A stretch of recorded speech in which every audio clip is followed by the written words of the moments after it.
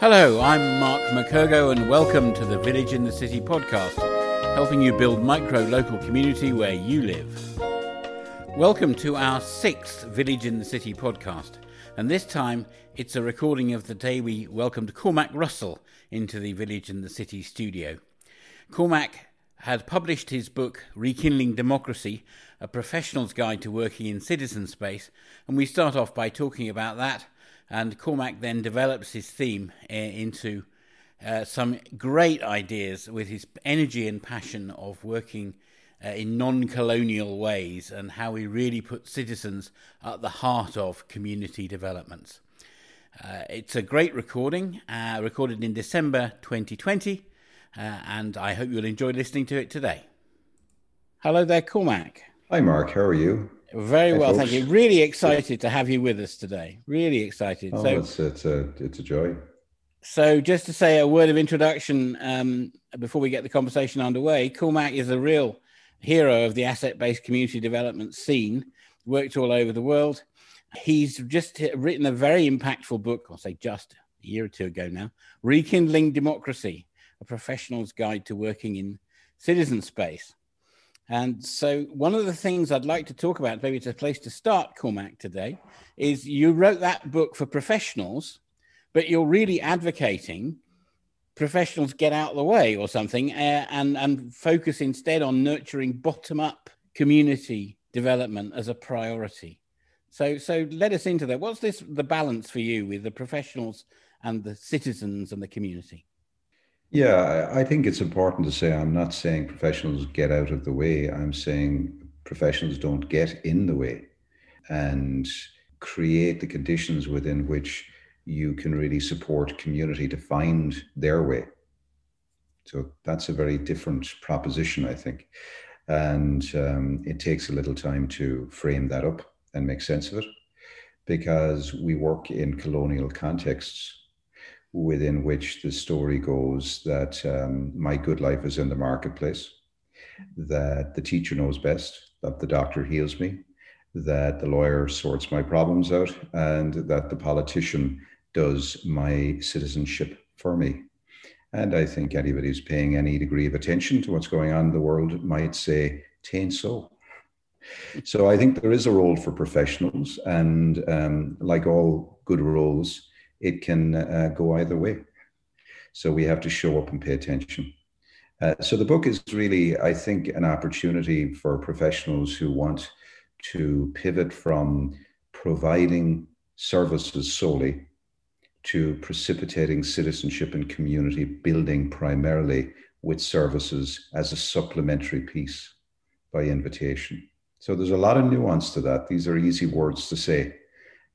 But to actually cultivate practices and to build institutional structures that don't eclipse people's power is an art form, because any intelligent fool can build a big institution or provide statutory services, but it takes a bit of a radical to go the other way. Absolutely. So here at Village in the City, we're very keen to support bottom-up community building in all sorts of forms. And one of the things that struck me was that you use a Lego metaphor in your book. And you talk about how in the old days, we used to get a box of Lego and everyone decided what to make for themselves out of the basic bits.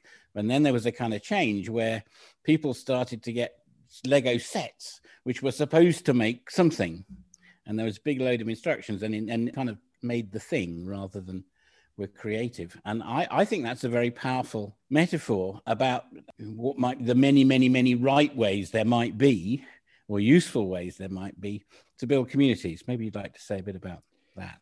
Well, just two thoughts on it, Mark, really. One is that it's only a momentary compliance.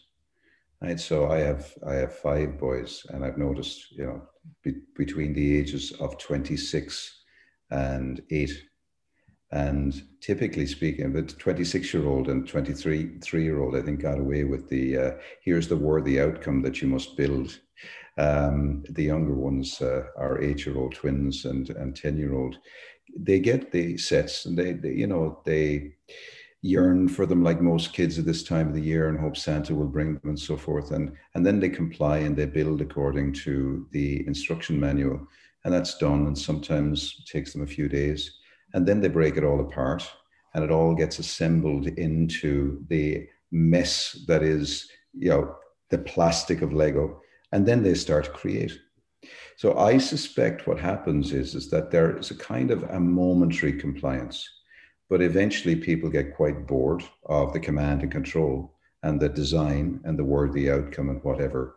And they start doing their own thing. So they start moving from, let's see if we can comply with what people had in mind for us, and they start to create. So in a sense, I think it's the marketplace, isn't it? The marketplace says, come be, a consumer, follow the instructions, do it this way. And that's an alluring invitation for a few days, but people tire of it because it's not the stuff that builds a satisfying life. So this basic idea, trying to remember the American philosopher who said this, you can never have enough of what you don't really want. So I think what people really want is not to problem solve. And that's what the first kind of manual says. Here's a problem, solve it. You just have to follow these directions. And there's an allure because it's predictable. It gives you a sense of security. Mammy and daddy are here. We've worked out all of the parameters. You're safe. But it doesn't give you a satisfied life. So I think that's quite interesting because that's what institutions kind of promise. They promise security. They promise predictability. They promise, that's the trade-off between your freedom and predictability. Most people will sell out and trade their freedom in for predictability. So that's the trade-off of the institution. But right at the very edge, you take what you're doing and what others are doing. I think people say, actually, forget predictability. It's much more fun to dance the dance, to start actually creating. So we move beyond problem solving and we get into creation. And that's where the action is. That's where the rubber meets the road, in my opinion. I think that's a really interesting point, Cormac. And my background in solution-focused coaching and consulting very much plays into that. You don't get a great life by simply removing the problems. That's how to get to base point. But you get a great life by building the things that you want to do. And so thinking about hopes and dreams and aspirations and what would make life better tends to be a much more fruitful line of engagement, we think for that. And absolutely, you mentioned also this idea of dancing the dance. I think that's a very powerful idea, the idea of small steps and the idea of do something, see what happens, do another thing. Not everything will work 100%, but that's life. This kind of step-by-step emergent work actually can provide a very, very satisfying way to go, I think. Absolutely. And it's lovely about Lego. I've often wondered if Lego would benefit from thinking about designing and creating things that convene people into hosting or co-creation of something. It'd be quite interesting to think about designing the process by which people come together and create together. There's a thought. Maybe we should send that off to Billund and see what they come back with. But in the meantime, I do think it's just that lovely idea that outside, at the edge of empire, at the edge of the worthy outcome, the promised, predictable piece, there's just all of this disaggregated, disconnected stuff. You could call them assets. And our job is to, first of all, see them as having value, see them as having worth. And that's not an easy job because we're schooled very much to, first of all, not see that what surrounds us and what's within us is enough.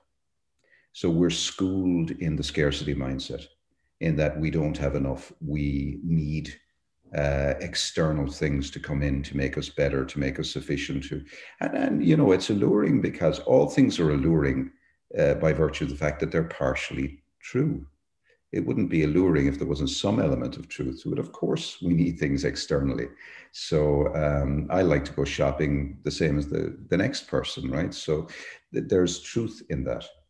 But that's not the same as saying that will give you a full and satisfied life. That's a whole other kit and caboodle, as it were. But I like the idea of it's first of all, it's about discovery. So kind of really seeing value in that which has become devalued or invisible.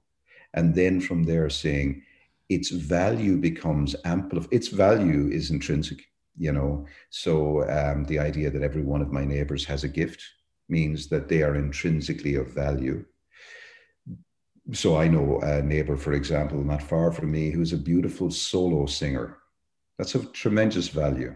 And it makes me smile every day when I walk past his house and I hear him yodeling or whatever he's doing on any given day.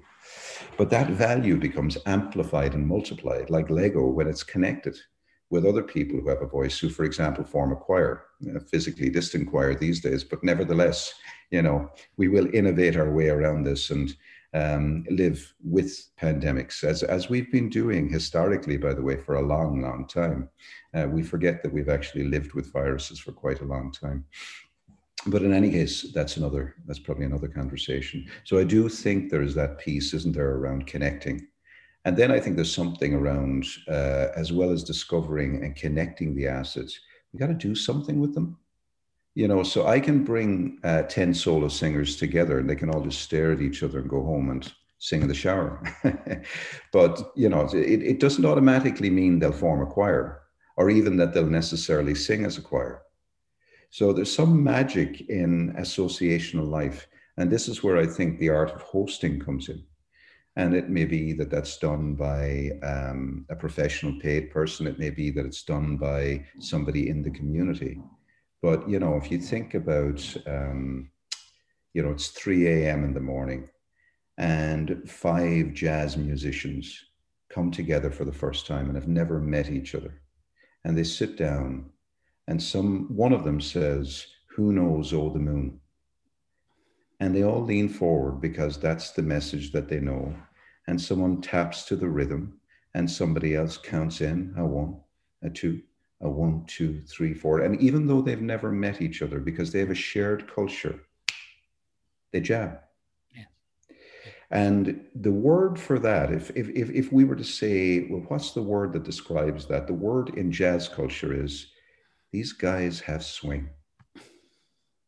So that's what we're trying to find in community, the swing. So it's not orchestrated, it's a jam. And that's important to make that distinction. It's small, it's local, it's disaggregated. Doesn't mean it doesn't have structure. If you look at the jamming session, it's hard to see the structure because it's emergent, but it's there. There's culture, there's cues, there's the tapping of the rhythm, there's the knowing of the stories, just in the same way as Aboriginal cultures have storylines. We all have on-ramps to community. The modern world etherizes us, it puts us to sleep, and so we lose those. And a lot of what I think you're doing is trying to reawaken that imagination. Thank you, Cormac. Yes, that's very much what we're trying to do with Village in the City, is inspire people to work in a small way locally.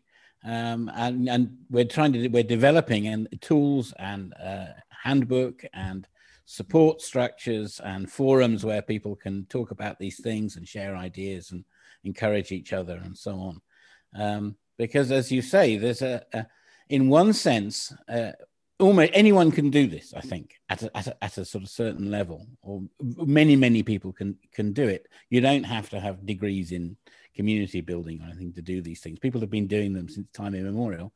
And one of the things I think I'd like to encourage people is to work small and often, if you like, do little things and connect one thing to another. Cormac, you make a lovely set of points in your book about the importance of the community, things being done by the community. And this idea of the by space is something you're very keen to promote. And that's kind of in counterpart to things being done with the community, or things being done for the community, or even things being done to the community. I'm very keen on the by space too. Maybe we could just examine what helps people get into that by space, because that's something I'd really like to do better. Yeah, well, I think it might just be helpful to explain the framework a wee bit, just so we all have a shared sense of it. A way of getting into this conversation is to get a sense of how do we show up in people's lives. I think most of us have an impulse to want to be helpful, and certainly we don't want to be harmful.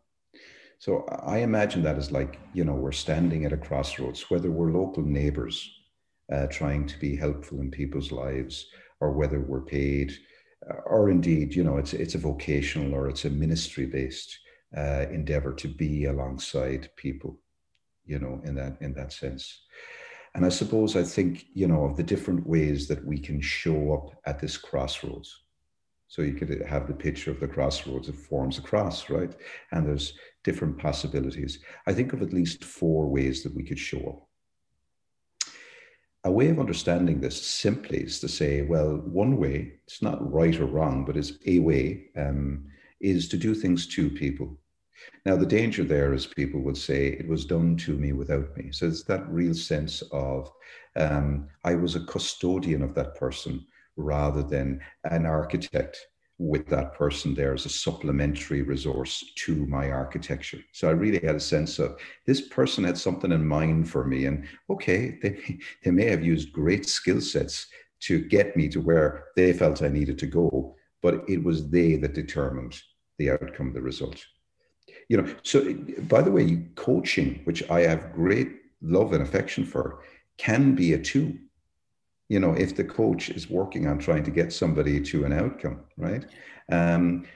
So just because you colonize with love in your heart doesn't make you any less colonial, right? So in any case, so 2, a lot of the old style education, the medical model was done to us, without us, essentially. The FIR, which is more kind of a charity-based model, is what's done for us. But again, without us, it's done to us, is more kind of top down, a bit more kind of rough around the edges. FIR feels more loving. And in some way, that's almost, it messes with our heads a bit more than the 2, because it feels less brutal. So we should be appreciative. It's for our own good. What are we complaining about? Aren't we lucky to get it? So there's that kind of sense of a charity model about it in the old style sense. Plenty of sympathy, but not a lot of empathy. Okay. I'm the sum of my problems, but thankfully there's a charitable soul coming to help me.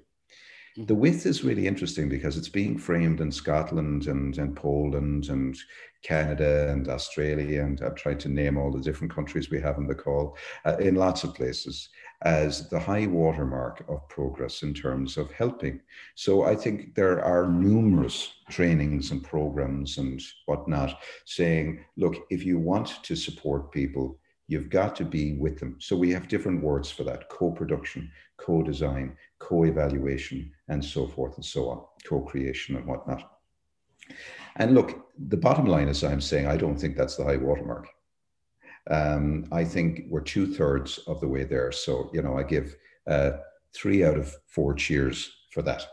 And what I want to say is that there is a 4th way. It's not better or worse than, but it can be very, very useful if you're interested in democracy, and you're interested in agency, and you're interested in liberation, right? So you're interested in moving past relief action and hearing the voice of the poor, or the voice of people who live in poverty, as a call to real social justice, which isn't about programs, it isn't about food banks, it's about something much more radical, right?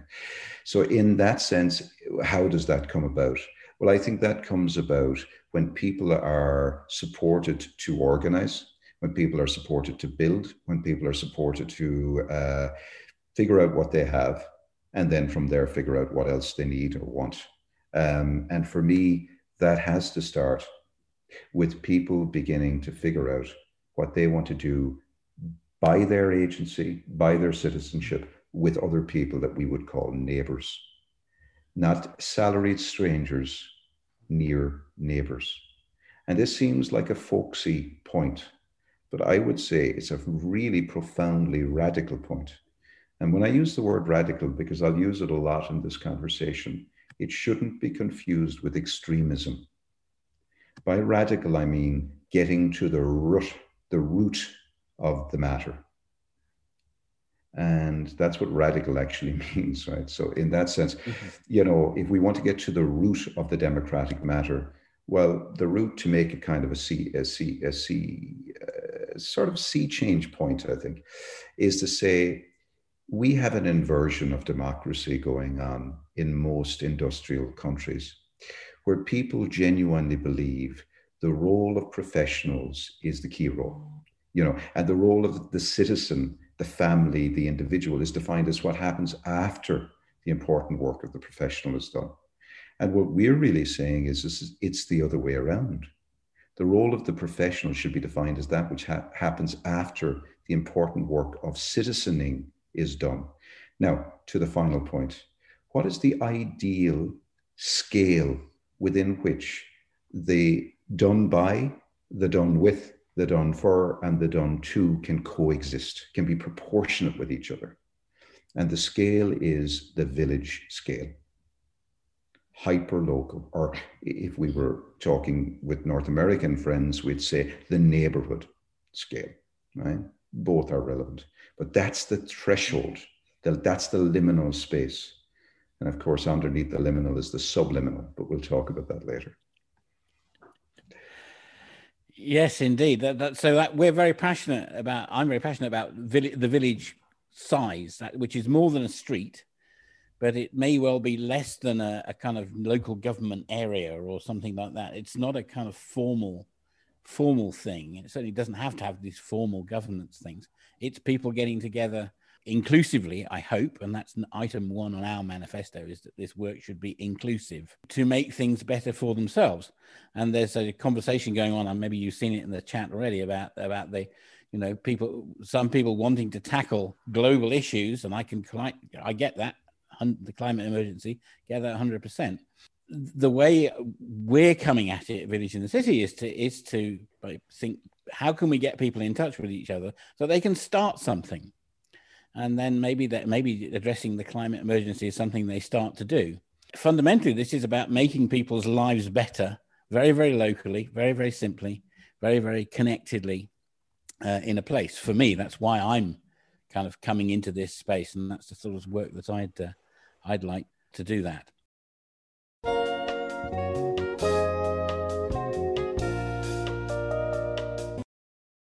A quick reminder that you're listening to the Village in the City podcast with me, Mark McCurgo. If you want more information about Village in the City, you want to download our resources, you want to join our online community and talk about how you're building your own local village in the city, you can do that right now online at villageinthecity.net. Village in the City, all one word, .net. Do come and join us there. Well, the conversation moved on and we opened up the call to questions, and the first question came from Tom. Hi there, Mark. Hi there, Cormac. Thank you so much for the discussion. Cormac, we met once about 10 years ago in Victoria train station and had a very lovely conversation. Actually, when we spoke, that was when the big society was the flavour of the month. And thinking back to that slightly strange time and listening to you talk, one of the things I was reflecting is about how the language we use as kind of community development workers gets taken up by politicians and people like that. And one of the things I've certainly seen in the past couple of years is lots and lots of people talking about strengths-based or asset-based. They often miss out the community development, and they'll just say kind of strengths-based working or something like that. And it strikes me that sometimes some of that work, maybe not as much as the big society did, but it feels like it's missing quite a lot of what's important about what you're saying, and can be in danger of missing really a lot of why what you're saying works and is the right thing to do. Have you noticed a similar thing happening? And what's your reflection and reaction about that happening, if you do agree, or if you don't? Well, I totally agree, and I can nearly pin it down to the year to date and the two people who started the nonsense. No, jokes aside, I do agree. Look, inevitably, an imperial colonial agenda, it kind of just trundles on, doesn't it? So there's a very centrist context like the UK, for example, which is not alone. Well, it's you can take all kinds of structures down, and you can create all kinds of narratives that conceal the basic premise. But the basic premise is that institutions sort out problems and people consume their services. And what we're saying is something much more radical. Now, inevitably, if you kind of say that and people want to feel progressive, well, there's a strategy for feeling progressive. This is what you do. You take an idea, you crop the radical root off, you appropriate the language so you can seem hip, and then you start, trying to popularize that. Eventually, you believe your own nonsense. And I think that's an awful lot of what has happened. Asset-based approaches is a case in point. Social prescribing is another one. There's any amount of them. And it's hurtful when I say this out loud, and I don't mean to be hurtful to people, because I think people actually genuinely believe what they're doing is radical. And I think part of that is because so much damage, quite frankly, has been done to the important nature of community building and of working in a place-based way. So in a sense, and I see this particularly in centralized countries, there are two kinds of levels of power. One is placeless power. Another way of thinking about that is rootless power. A lot of policymakers are just placeless. So they could be on the left side of Mars with their policies. There is no there. And they don't even know that there's a no there. I mean, they're loving things at the moment. Disembodied is how they fly. The other is place-based, and it's rooted. And by the way, this challenge is real. Just say, I often joke with folks who are thinking about movement making and say, when you finished occupying Wall Street, how about you come back and occupy your own street? And there's something, we're all getting deeply reacquainted with the mundane at the moment. So being brought back by force to the local. And it's quite interesting, because I think that there has been a flight from the local, which is very much about fear of intimacy, actually, and fear of connection, So in all kinds of ways, strength-based and asset-based are a way of continuing, it seems to me, to say what we're going to do is we're going to help on a case-by-case individual basis. But instead of seeing social change as being about looking at what's wrong with people, to use my term, we're going to start with what's strong, but it's going to be on an individual basis. Now, the interesting thing about that, Tom, is as long as you do that, you can take somebody and you can turn them into a need. You can continue. So an awful lot of the asset-based stuff is just another program, I would say. It's another way of making money, effectively, of taking need and commodifying it. So the radical idea is that the community and association of associations holds the authority and the power. And just to a final point, this is where the big society narrative was so flawed, because it tried to invite us into a conversation that was about big government, small government, big community, small community, or they didn't even use the term community, it was society. And actually, the truth of the matter is that's a nonsense argument, because if I'm a farmer and Monsanto, for example, in Nebraska is coming in and is destroying my land, I need a big government that will introduce policies that will actually stop that predatory behavior. So right there, I need big government. But if I'm trying to organize something like Mark and others on the call are trying to organize, what I need is I need as much space to do that as possible. So it's about proportionality, not scale. It's not about big or small. And I think you could spend years, I think a decade, for example, talking in that narrative rather than actually getting on with doing the work in the community. Thanks, Cormac. Richard in Poland, in Krakow, has your hand up. Hello, Richard. Hello, everyone. Thank you very much, Cormac. Greetings from Poland. Poles feel like victims of imperialism, and so there's an identification there. I bought your book while you were speaking, so it's now downloaded to my Kindle, thanks to Amazon's platform.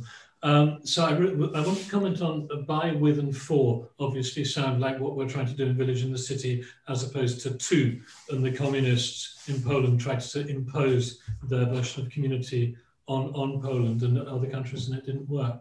And I wanted to ask you about the role of how important it is to be voluntary when we think of resources that, I've been involved in the TED and TEDx movement, and that's very much about voluntary association. You're not allowed to make money, you're not allowed to be paid. And how important do you think it is for a movement like Village in the City to rely on voluntary local initiatives? And when on the one hand you've got professional community builders perhaps engaged with local government or community support officers, on the other hand you've got people who are basically working out of the kindness of their own hearts and for free. And do you have any guidelines about how to, that can be a tension if half the people in the room are earning a salary and half the people in the room are working out of the kindness of their own hearts? It's a real tension, and I think what we can say is that there is no rule base or rule book that we can draw from, but here's some principles. And I think this will have to be unpacked in every context. And there could be some very painful conversations to be had, depending on how we value people. So I think the first thing to say is that largely what we're trying to create is a culture of care. Okay. And I think that culture of care, not just for human species, because we all know now, I think that overemphasizing one species on the planet is in no species interest. But in any case, in trying to create a culture of care in a place, for the place and for the people and with the people, I think it's really important that the motivators, if you like, or the things that sort of say, here's why you might want to contribute your gifts, shouldn't be extrinsic. They shouldn't be based on something that is not going to be sustainable. So, for example, you could take a grotesque version of this. I'm sitting at the table, hopefully, a little after 5, and I say to one of my kids, pass me the salt. And my child says, sure, but it'll cost you 50 cents. That's a grotesque version of family life, right?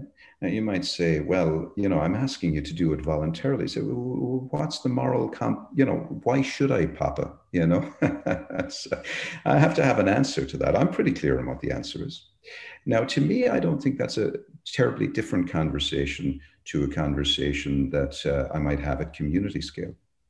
Now, it's saying that one of my boys needs some help with their maths. And so right now, he's getting some support from a teacher who I guess is earning extra money on her salary and comes to the house, and there's physical distance and all of that kind of stuff. But essentially, we're paying her to help him with his maths. And so there are these kinds of funny lines we have to negotiate. So for example, there are some neighborhoods that we're working in where a community builder who's doing asset-based community development is paid. And you might say, in fact, we have one or two on the call. Sarah McPhee is on the call, who's a community builder from in the Strathcarron area, Killen. He said, well, why do you get paid? I said, well, one of the reasons that we get paid is because what we're trying to do is we're trying to support, we're not the ship's captain, but we are very skilled in shipbuilding. We know how to be alongside communities that may be fractured, that may have sent the stranger to the edge, or even worse, exiled people to congregated care settings right in the middle of a pandemic and so on. So communities are not sort of idyllic, fluffy, woolly, lovely places. There could be lots of complexity in communities. And so if I was to say, well, let's just volunteer ourselves out of all of the issues that we have, and let's cross our fingers on the homeless issues and, the domestic violence and stuff like that, I'm not sure how credible a voice I would be in this space. And I'm not sure how well I'd sleep at night, because my experience suggests to me that just because we don't value it, that there isn't an important set of craft and skill that is brought to the art of convening and hosting and working through and resolving some real traumas and some real complexities in bringing people into community life. And of course, we know community is a verb, not a noun. So we're inviting people to do community, to live into community, okay? And so there's that function. Some communities are able to do it without a community organizer, without a community builder, or they're able to upcycle a role. So I know in a parish in Birmingham, for example, Al Barrett, who's a vicar in Furs and Bromford, essentially he's got his, he's got his resource, if you will. So his salary, it's not the right word, but his salary is covered. But what he's doing is he's upcycling and he's morally imagining with his neighbors his role into being a community animator. In other places, the hospice, like Sarah is somebody who works in the hospice, but she's being supported to work at a village level because they feel that death belongs to community, not to a house on a hill. You see? So this is very complex, but that's part of the fun of this. Now, what worries me is when somebody rather simplistically in my mind says, well, if you're asking volunteers to do something that other people get paid for, you're devaluing the volunteer. The implication of this is that the only way to value people is to pay them. And I would say what I particularly in March and April, when we were actually, for example, supporting some of our neighbors to die at home, there's no amount of money would pay me to do what I did. It's a different space. However, having the support of hospice people who knew what they were doing and were able to cheer us on and give us some tips, I have no issue with them being paid. So it's kind of unpacking that. One last thought, Richard, and this might excite you, I think. I don't even know if I'm technically allowed to say this, so maybe I shouldn't name the place.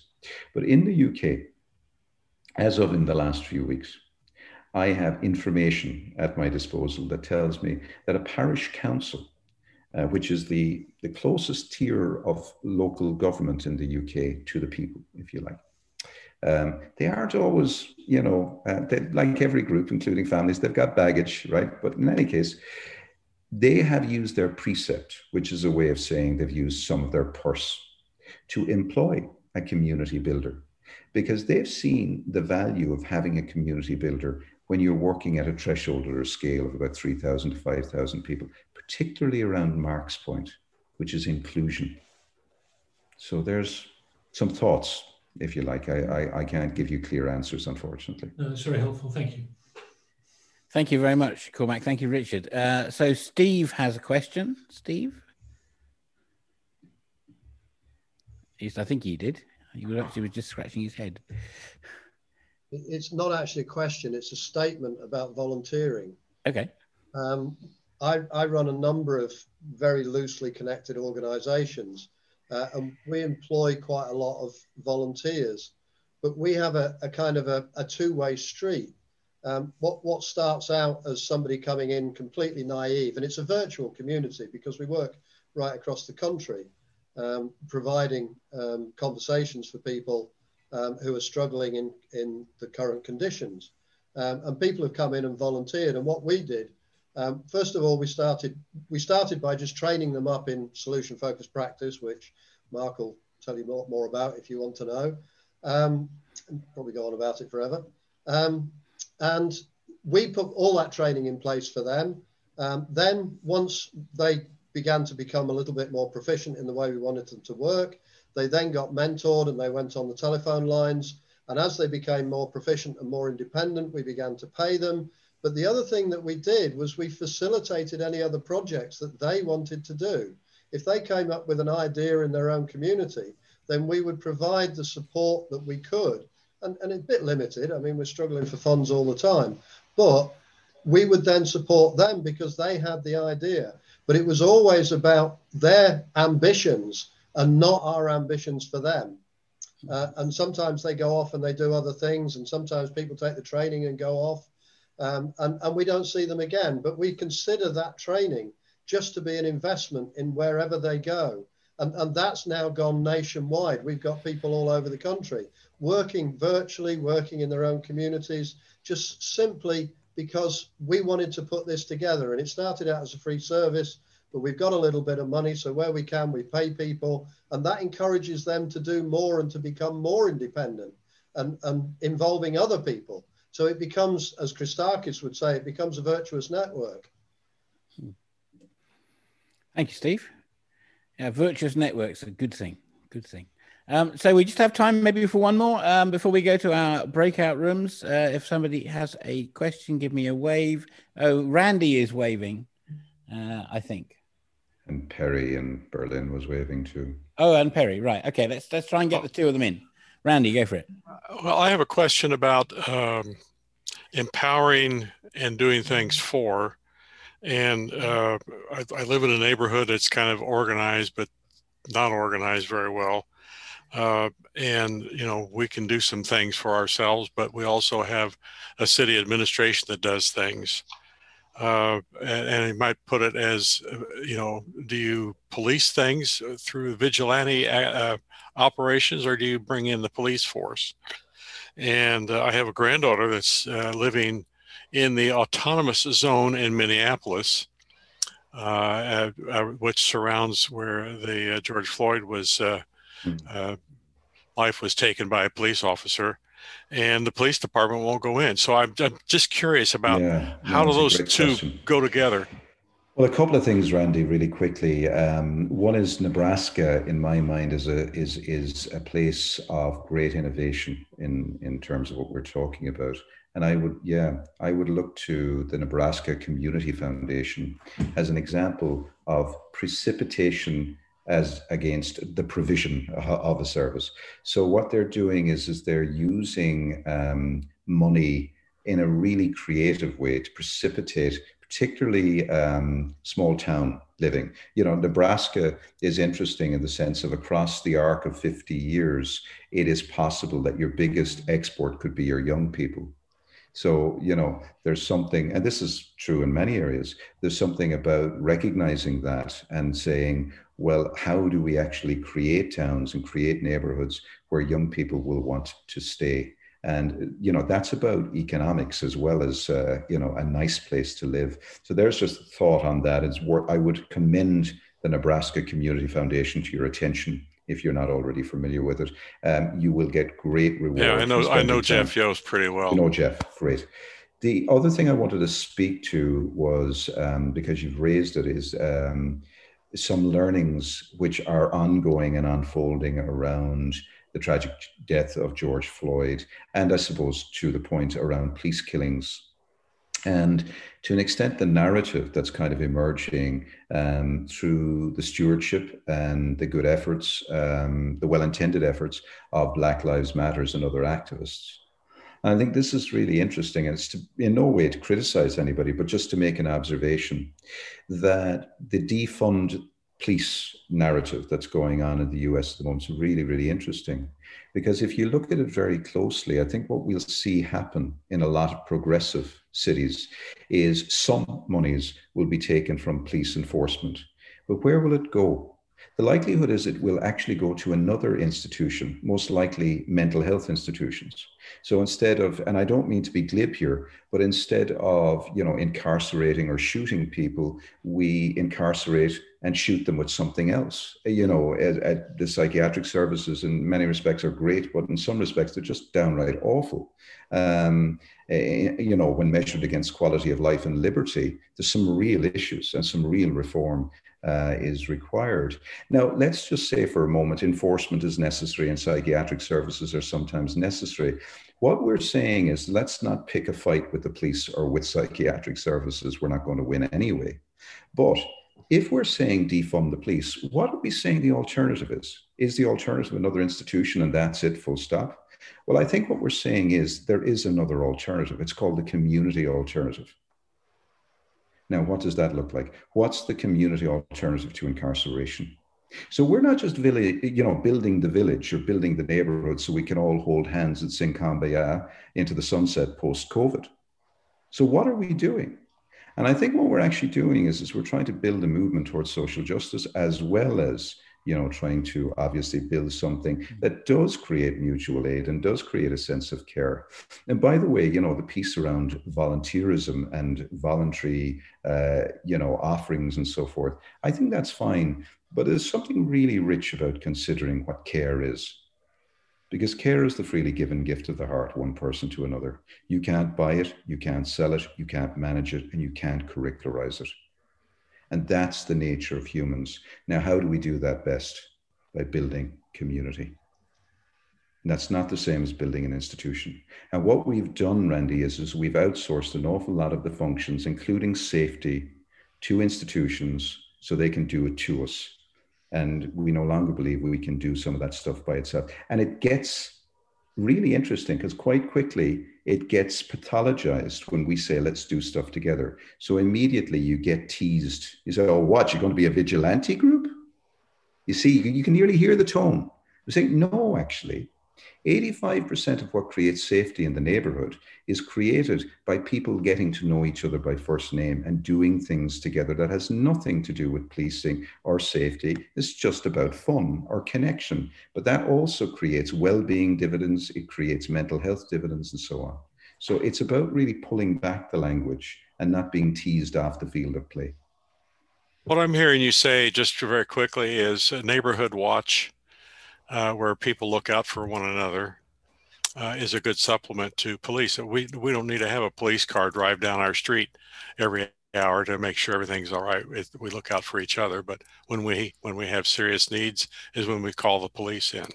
Correct. So the police are a supplement to the neighborhood, not the other way around. Okay, so the neighborhood watch, hopefully it's not the valley of the squinting windows, that we're actually doing stuff and falling in love with each other, not just watching each other. But, that a watched neighborhood and a cared for neighborhood tends to be a safer place.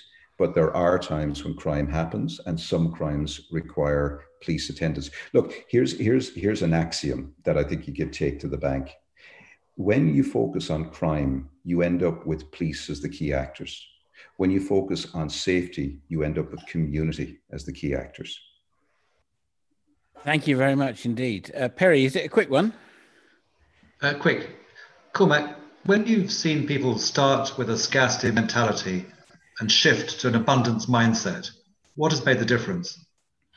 It's a great question. I remember once being in Doncaster, and we were at a day which was essentially about recovery. So the framing was, recovery from substance misuse, I suppose. I always like to reframe that as discovery rather than recovery. But in any case, that's how it was framed. And near the end of the day, somebody stood up and they said, I've been clean for 9 months. And everybody clapped. And I didn't, which caused alarm because I was at the front of the room and I suppose I was supposed to be modeling these things. And I said, well, let's just start with understanding one thing very clearly first. You were never dirty. So that's the shift into the abundance mindset. So I think the key piece, the key turn is when I believe I am enough, when I believe I have a gift to contribute.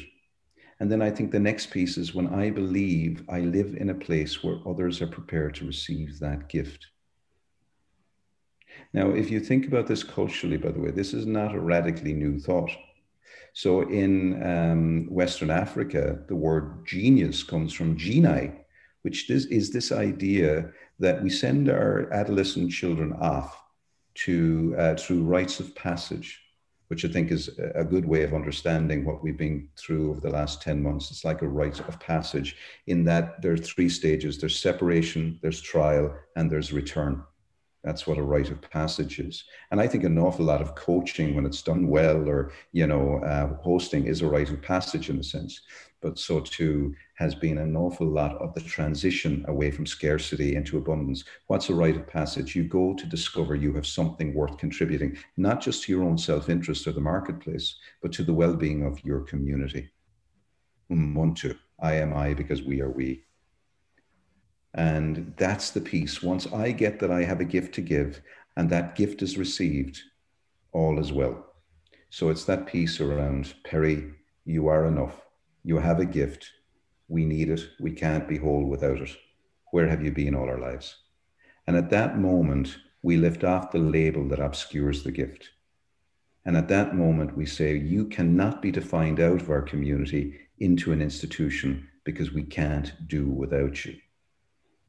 And that's the radical act of liberation. Cormac, just a few words in closing, please. Well, just a few thoughts, and there's lots of people on the call I recognize, so there's lots of great stuff happening in the UK around neighborhood movements. This idea that the neighborhood or the village is the scale of change, not the individual or the institution. Is that the same as saying institutions are bad or individuals are bad? No. I think it's a great way, if you want to resist this idea, it's a great way of kind of taking your ball and leaving the playground, but it's not actually based on anything other than irritation. Now, a more, I think, kindly way of interpreting what we're saying is to say it's not about either or, it's not about institutions or community. It's about right relationship. When I work in Canada, and we have some folks, I think, from Canada with elders, Indigenous elders will greet me with the expression, all my relations, past, present, future, to the land, to the people, to what is to come. It's a pretty big expression, as opposed to hello. So I think what they're reminding us is that we have to be in right relationship. And that's a huge invitation. So institutions, I think, by their very nature, are a huge resource. Professionalism, expertise has got a lot to offer. And it's about trying to make sure that it's proportionate. So one of the ways that I'd like to just finish today is to say, I think about it like a 3-lane highway. I call it the Golden Highway, all right, where there's this whole set of things. And I think about this in relation to C19 as well, COVID-19. There's a whole set of things actually that locally we can do. I was on to some folks this morning in Bristol in the community of Knoll, where there was a massive spike of COVID-19 the last few weeks. It was local communities sitting together, physically distant albeit, who talked this issue through. That's what brought the numbers down. History will actually, I think, recognize that one of the things that will enable us best to deal with C19 is physical distancing. It's organizing and participating ourselves at community level to live with this virus until it's safe to create an alternative future. Now that means that there's a whole lane where communities, near neighbors, can do some really radical and important things on their own, without help. It's not even co-produced. There's a second lane where there's a whole set of things that actually we need outside help to do. There are anarchists on the call, and I salute you. I give you 2 cheers out of 3. If you can live your life without external actors supporting you, that's great. I'm not sure you're paying a lot of attention, but be that as it may, I'm not here to argue with you, but it's certainly not what I'm advancing. I do think that there are a whole set of supplementary functions which are useful. Where I contest the space is if agencies or outside actors are coming in to take functions that belong to my family or community or solve problems that don't belong to them, then I have an issue. And I think that's anti-democratic. The third lane is where there's a whole set of things that as neighbors, as community people, we need done for us. I don't think there's anybody in my neighborhood looking to take charge of the sewerage system.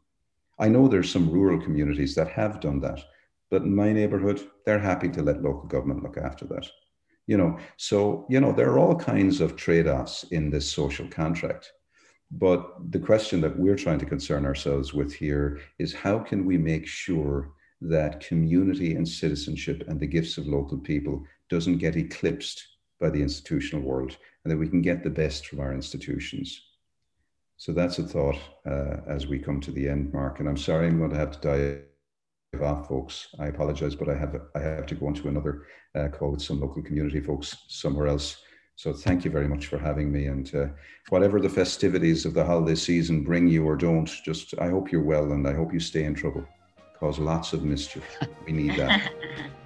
Thank you very much indeed, Cormac. Thanks for joining us. It's great to have you on and great to meet you. So thanks very much. Pleasure. Take care, guys.